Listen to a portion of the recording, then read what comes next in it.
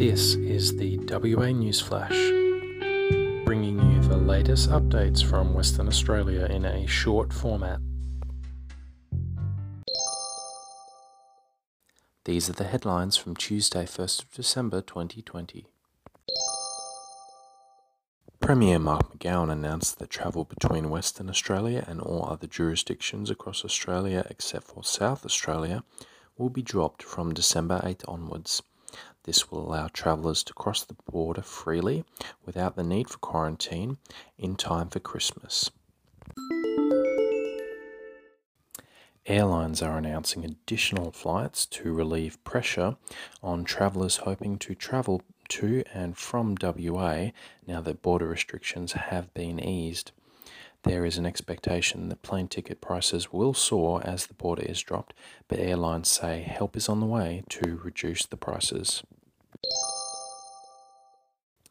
A snapper caught off the WA north coast near Broome has been declared as the oldest tropical reef fish in the world after its age was determined as 81 years old. Premier Mark McGowan is concerned about the worsening relationship between Australia and China and the impact it might have on iron ore exports, which are one of the nation's and the state's primary exports. He said that the two nations need to get their relationship back on track and called for discussion and not confrontation. A once-in-a-lifetime astronomical event will occur in the skies above Western Australia and is expected to bring out stargazers to view what is known as the conjunction of Saturn and Jupiter, when the two planets will appear incredibly close in the night sky. A woman is in hospital after serious injuries suffered during a hit and run at a fast food outlet in Kelmscott. Police are continuing an extensive search operation in Ascot for a 30-year-old man who went missing after falling from a boat into the water. A 38-year-old man has been charged with an attempt to kill after a hit and run in Wellard that left a 19-year-old fighting for life after the incident.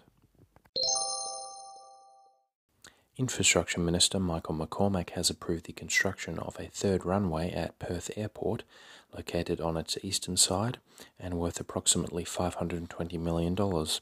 It, however, has angered various Noongar groups due to the proximity of the runway to sacred sites. Recently released housing statistics for the state revealed that real estate sales activity is booming and will likely result in promising house price growth. INPEX is the latest in a slew of resource companies to indicate that its workers in Northern Territory and Western Australia and the offshore facilities located there will be required to live in their respective states by 2023. Grain growers are on track to produce the second biggest crop ever, following years of drought and as trade relations with China destabilise. An amateur wildflower enthusiast believes that he may have discovered a new hybrid wildflower species in the remote Western Australian town of Kalbarri. The Heart Foundation says that there is a growing risk in the heart health between those living in metropolitan areas and regional areas in Western Australia, and notes that the southwest has the highest rate of obesity in the state.